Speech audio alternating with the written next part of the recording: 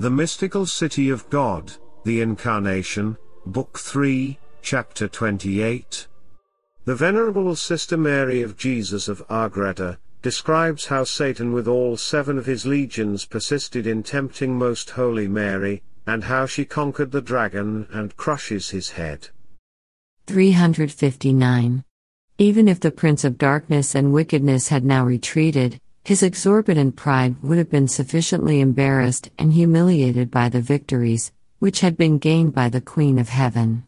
But even if vanquished, he continues to rise up against God with insatiable malice. He did not acknowledge his defeat. Psalm 73:23.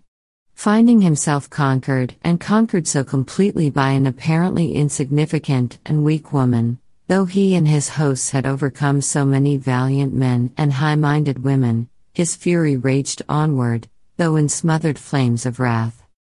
God had permitted the enemies to become aware of the pregnancy of the Most Holy Mary, though leaving them under the impression that it was entirely a natural process, for the divinity of the child and other mysteries connected with it always remained hidden to these enemies. Hence they persuaded themselves that this was not the promised Messiah, since they held this child to be a man like the rest of the human race. This error also confirmed them in the mistake that Most Holy Mary was not the mother of the Word, Genesis 3:15, both of whom were to crush the head of the dragon. Yet they were persuaded that of a woman so valiant and victorious, some man of distinguished sanctity would be born. The great dragon, convinced of this, conceived against the fruit of the Most Holy Mary that immeasurable fury mentioned in the 12th chapter of the Apocalypse, and referred to in this history, and he awaited the birth of her son in order to devour him. 360. Whenever Lucifer directed his looks toward this child enclosed in the womb of the Most Holy Mary, he felt a mysterious power oppressing him. Although his presence seemed to cause only a certain weakening and deadening of his strength, yet this was sufficient to enrage him and to make him seek by all means the destruction of this suspicious child and of his victorious mother. Assuming the most fearful shapes of fiercest bulls and terrible dragons or of other monsters, he sought to approach her without ever being able to succeed. He rushed upon her, but found himself repulsed, without knowing by whom or how. He struggled like a wild beast in chains and gave forth awe-inspiring howls, which if God had not prevented their being heard, would have terrified the world and would have frightened many men to death. He shot forth from his mouth fire and fumes of sulfur mixed with poisonous spittle. All this the heavenly Princess Mary saw and heard, without being moved more than if she saw a gnat. He caused disturbances in the air, upon the earth, or in her house, disarranging and overthrowing it in all its parts, but Most Holy Mary still remained unmoved, retaining her inward and outward tranquility and peace, and showing herself invincibly superior to all his attempts. 361. Lucifer, finding himself thus vanquished, opened his most impure mouth and set in motion his lying and defiled tongue. He loosened the floodgates of his malice and spouted forth in the presence of the heavenly Empress all the heresies and infernal falsehoods of the sects, which he and his associates spread through the world. For after they had been hurled from heaven and after they were informed that the divine Word was to assume human flesh in order to be the chief of a race, which he would replenish with graces and celestial teachings, the dragon resolved to concoct falsehoods and heresies, in opposition to all the truths concerning the knowledge, love, and worship of the Most High. In this occupation the demons consumed many years before the coming of Christ, the Lord of the world. And all this poisonous deceit Lucifer, the ancient serpent, had stored up within himself. Now he poured it out in the presence of the Mother of Truth and Purity, hoping to infect her by all the falsehoods, which he had conceived against the truth of God up to that day. 362. They are not fit to be described here, even less so than some of the temptations indicated in the last chapter, for it would be dangerous not only for the weak souls, but even the strongest must fear the pestilential breath of Lucifer, who on this occasion exhaled all his deceitful malice. According to what I saw, I believe doubtlessly, that there was no error of idolatry or heresy known to have existed in the world to this day, which this dragon did not vomit forth in the hearing of the Sovereign Mary. Therefore the Church can truly congratulate Mary on account of her victories, affirming of her, that she by herself has smothered and extinguished all the heresies of the whole world. Thus in truth our victorious Shulamite, armed with her virtues, advanced like an army in battle array, Canticles 7:1, to confound, overwhelm, and destroy the infernal hosts. All their falsehoods, and each one in particular, she refuted, contradicting, detesting and denouncing all of them with invincible faith and sublime constancy. She proclaimed the various truths opposed to his falsehoods, magnifying the Lord by means of them as true, just and holy. She broke out into songs of praise, in which his virtues and doctrines were extolled as true, holy, immaculate, and altogether praiseworthy. In fervent prayer she besought the Lord to humiliate the arrogance of the demons by preventing them from spreading so freely their poisonous errors through the world, and asking him to diminish the influence of the false teachings, which they had already sowed and which they were yet allowed to sow among men. 363. On account of this victory of the great Queen and on account of her prayers, I perceived that the Most High in justice set narrower bounds to the demons, so that they would not be able to scatter the seeds of error as much as they intended and as much as the sins of men would merit. Although their sins are the cause of so many heresies and sects unto this day, yet they would have caused many more, if Most Holy Mary had not crushed the head of the dragon by such great victories, by her prayers and petitions. I have been informed of a great mystery, which affords us consolation in this conflict of the Holy Church against her wicked enemies. Namely, on account of this triumph of Most Holy Mary and on account of another, which she gained over the demons after the ascension of our Lord, which will be described in its place. The Almighty, in reward of her battles, decreed, that through her intercession and virtue all the heresies and sects of the world against the Holy Church were to be destroyed and extinguished. The time appointed for this blessing was not made known to me. Probably the fulfillment of this decree is dependent upon some tacit and unknown condition.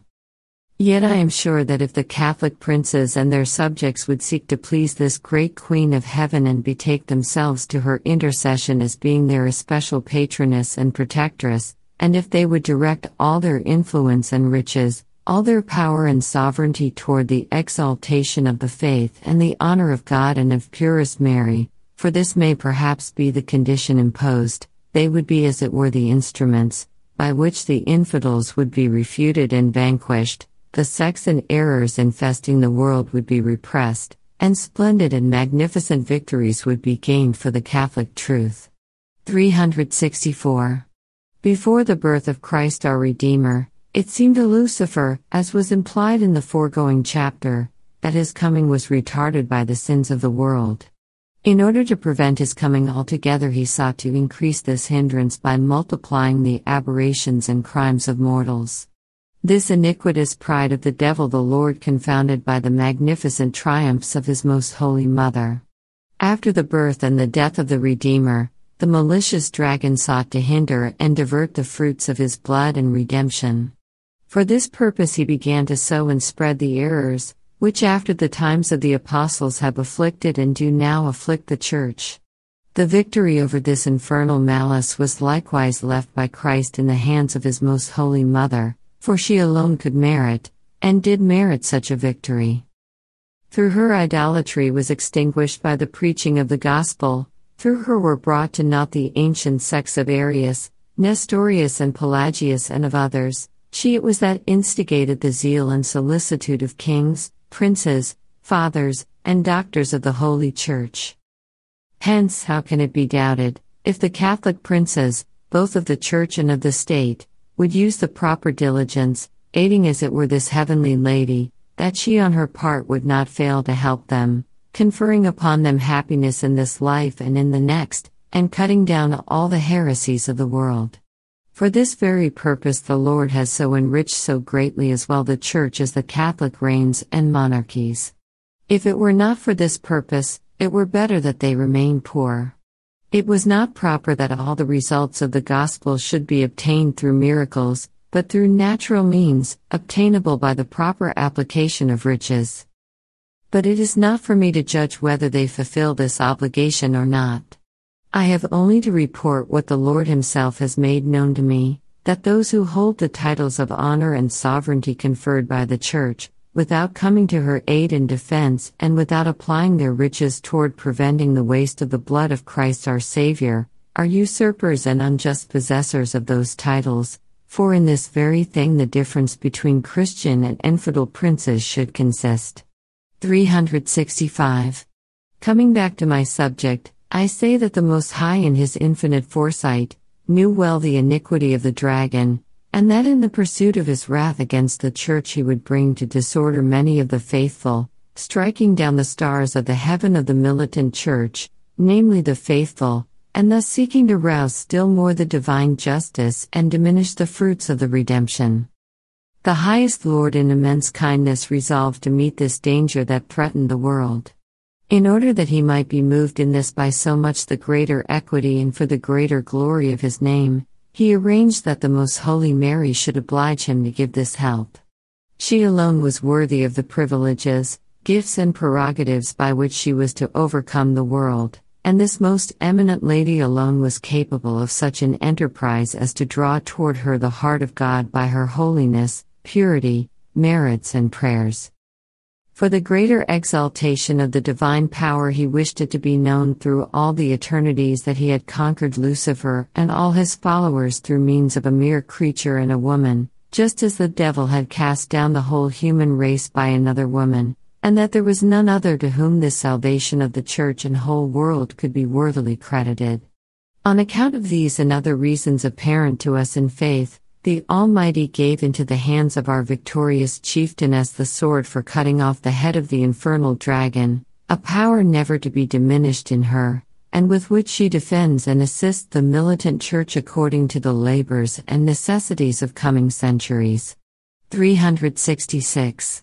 While Lucifer with his infernal legions in visible forms persisted in his unhappy attempts, the Most Serene Mary never looked upon them nor paid any attention to them, although by the permission of God she heard the uproar. Since the hearing cannot be so easily stopped as the sight, she took precaution, lest what she heard should enter her imagination or interior faculties. Nor did she stoop to speak to them otherwise than to command them to stop their blasphemies. This command was so powerful that it forced the demons to press their mouths to the earth, while she in the meanwhile sang great canticles of praise and glory in honor of the Most High. This intercourse of Her Majesty with God and her profession of the divine truths was likewise so oppressive and painful to them that they began to attack each other like ravenous wolves, or like rabid dogs. Every action of the Empress Mary was for them a burning shaft, and every one of her words a flame of fire more dreadful than hell itself. This is not an exaggeration, for the dragon and his followers really strove to fly and escape from the presence of Most Holy Mary, while the Lord, in order to enhance the triumph of His mother and spouse and confound entirely the pride of Lucifer, detained them by a secret force.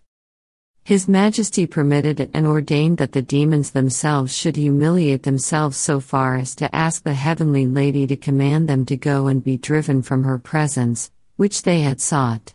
Accordingly she commanded them to return to the infernal regions. There they lay prostrate for a time, while the great vanquisher Mary remained absorbed in divine praise and thanksgiving. 367. When by the permission of the Lord Lucifer rose from his defeat, he returned to the conflict, selecting for his instrument some of the neighbors of the holy spouses, and sowing among them and their wives the hellish seed of discord concerning temporal interests. For this purpose the demon took the shape of a woman known to them all, and telling them that they should not disagree among themselves, since the source of all their differences was none other than Mary, the wife of Joseph. The woman, whose shape the demon took, held the esteem and regard of all these persons, and therefore her words were so much the more weighty. Although the Lord did not allow the good name of His Most Holy Mother to suffer in any important point, yet He permitted that for her greater glory and merit, all these deceived persons should give her an opportunity of exercising her patience on this occasion. They betook themselves in a body to the house of Saint Joseph, and in his presence they called forth Most Holy Mary and spoke very harshly to her, accusing her of disturbing their homes and their peace. This event was painful to the most innocent lady, on account of the worry occasioned to Saint Joseph, who had already noticed the increase of her virginal womb, and who, as she had perceived, was already troubled by the thoughts beginning to arise in his heart.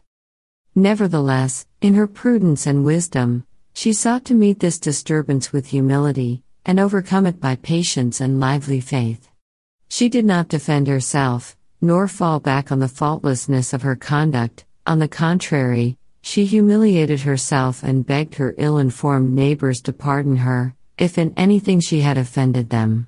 With sweet and wise words she enlightened and pacified them, making them understand that none of them had committed any offense against the others.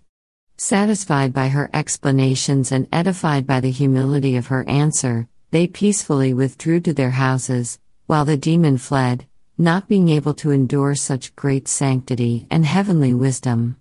368. Saint Joseph remained somewhat pensive and sad, and he began to give way to conjecture, as I will relate in the following chapters. The demon, although he was ignorant of the chief cause of the troubled thoughts of Saint Joseph, wished to profit by the occasion, for he allows none to escape him, in order to disquiet him still more. But doubting whether his dissatisfaction did not arise from a certain disgust at his poverty and his lowly habitation, the demon hesitated between two different courses. On the one hand he suggested a feeling of restlessness to Saint Joseph, irritating and disgusting him against his poverty, and on the other hand he tried to persuade him that Mary, his spouse, devoted too much time to her meditations and prayers, and led a too negligent and leisurely life, instead of exerting herself to improve their poor circumstances. But Saint Joseph, upright and magnanimous of heart, readily despised and rejected such considerations. The solicitude with which he was secretly filled in regard to the pregnancy of his spouse easily smothered all other anxieties. The Lord, leaving him in the beginning to these anxious thoughts, freed him from the temptations of the demon through the intercession of the Most Holy Mary. For she was very attentive to all that passed within the heart of her most faithful spouse. She therefore besought her Most Holy Son to relieve him of these assaults, and to be satisfied with the service which he rendered to God, in enduring the sorrow of seeing her pregnant. 369. The Most High ordained that the Princess of Heaven should still farther prolong this great battle with Lucifer. He permitted him and all his legions in one general assault to strain all their forces and exert all their malice, so that the demons might find themselves entirely crushed and vanquished. The Heavenly Lady was to achieve the greatest triumph that ever was gained, or could be gained over hell by a mere creature. These legions of wickedness arrived in all their hellish array to present themselves before the Heavenly Queen, and with indescribable fury. Uniting all the scheming plots of which they had until now availed themselves separately, and adding what little they could, they advanced to make a universal onslaught. But I will not detain myself in describing it specially, as nearly all can be understood from what has been described in the two preceding chapters. She met them all and awaited their fearful onslaught with the same tranquility, high-mindedness and serenity, as if she had been in the position of the highest choirs of the angels seated on their secure and unassailable thrones. No strange or improper emotion could disturb the serenity of her heavenly interior, although the menacing terrors, illusions and falsehoods of all hell were poured forth in torrents by the dragon against this strong and unconquered woman, Most Holy Mary. 370.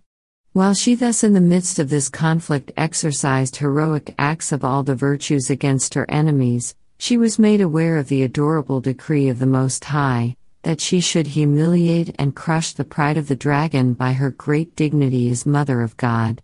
Rising up in ardent and invincible valor, she turned toward the demons and spoke to them.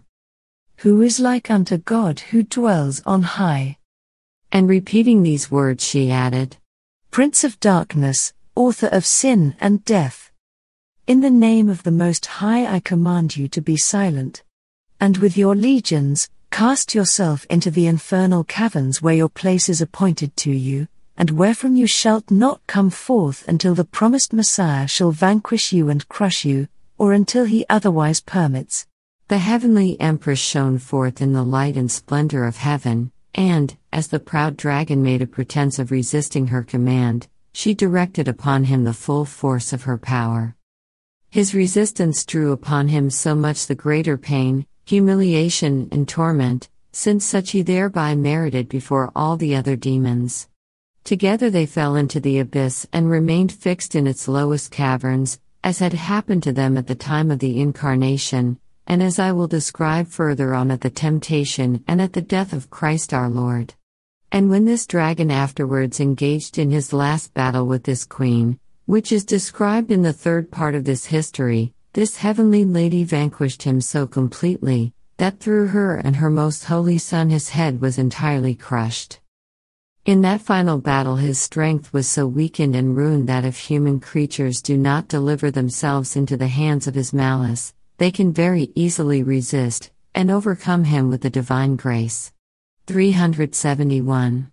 Then the Lord himself appeared to his most holy mother, and in reward of her glorious victories he communicated to her new gifts and privileges. Her 1,000 guardian angels visibly presented themselves with innumerable hosts of others, and sang to her new canticles of praise in honor of the Most High and of herself. And with celestial concord of sweet and audible voices they sang of her, that which the Holy Church figuratively sings of the triumph of Judith. You are all beautiful, Mary our Lady, and there is no stain of sin in thee. You are the glory of the heavenly Jerusalem, you the honor of the people of God. You are she who magnifies his name, the advocate of sinners, who defends them against their proud enemy. O Mary, you are full of grace and of all perfection. The heavenly lady was filled with glad jubilee, praising the author of all good and acknowledging him as the source of all she possessed. Whereupon she began to pay more particular attention to the well-being of her spouse, as I shall relate in the following chapter of the 4th book. The instruction which our Queen and Mistress gave me. 372. My daughter, the silence which the soul should maintain when the invisible enemies advance with their specious reasonings, should not prevent it from imposing silence upon them in the name of the Most High, and from commanding them to leave its presence in confusion. Therefore I desire this to be your prudent behavior when they assault you, for there is no other defense so powerful against the dragon than to be conscious of the power which we possess as children of God, and to use the advantage which this confidence gives us by exercising our dominion and superiority over the infernal spirits. Matthew 6:9. For the whole aim of Lucifer, after he had fallen from heaven, consists in enticing souls from their Creator and in sowing the seed of discord, by which he hopes to separate the adopted children from their heavenly Father, and the spouses of Christ from their bridegroom. Whenever he perceives that a soul is united with his Creator and in living communion with its head Christ, he tries to surpass himself in his furious attempts at persecuting it. His envy arouses the utmost exertion of his deceitfulness and malice for its destruction. But as soon as he sees that he cannot succeed in his attempts, because the soul takes refuge in the unfailing and unassailable protection of the Most High, he weakens in his attempts and begins to writhe in exquisite torments. If the soul, thus strengthened with the authority of God's truth, despises and casts him out, there is no creeping worm or ant so weak as that giant of iniquitous pride. 373. By this most true doctrine you must comfort and strengthen yourself, when according to the decree of the Almighty, you meet tribulations and are surrounded by the sorrows of death and temptation such as I have suffered. For they afford your spouse the best occasion of verifying your fidelity by experience. Therefore love must not be satisfied merely with mere protestations of affection without looking for more valuable fruit, for the desire which costs nothing is not a sufficient proof of love in a soul, nor of its proper esteem of the good which it pretends to hold clear and love. If you wish to give a satisfactory proof of your love to your spouse, show yourself invincible in your trust in him also then when you find yourself most afflicted and forsaken by human aid, confide in the Lord your God, and hope in him, if necessary, against hope. Romans 4:18. For he does not slumber nor does he sleep, who calls himself the protection of Israel. Psalm 120 verse 4. In due time he will command the waves and the wind, and restore tranquility. Matthew 8:26. 374. You must be much more wary, my daughter, in the beginning of the temptations, for there is then greater danger lest the soul, yielding to the concupiscent or the irascible passions by which the light of reason is obscured and darkened, allow itself to be thrown into confusion. As soon as the demon notices such a state of mind, he will raise a whirlwind of dust in the faculties. His fierceness is so immeasurable and implacable that it will then increase in fury. He will add flame to flame, thinking that the soul has no one to defend and rescue it from his hands. Psalm 120:11. As the force of his temptations increases, also does the danger of failing in the necessary resistance, since the soul has commenced to yield in the very beginning. All this I make known to you, in order that you may fear the danger of being remiss in guarding against the first approaches of the demon. Do not incur it in what is so important. You should continue in the even tenor of your duties in every temptation, keeping up the sweet and devout union with the Lord and preserving your prudent and loving intercourse with your neighbors. You should forestall by prayer and by restraint of your feelings the disorder which the enemy seeks to bring about in your soul.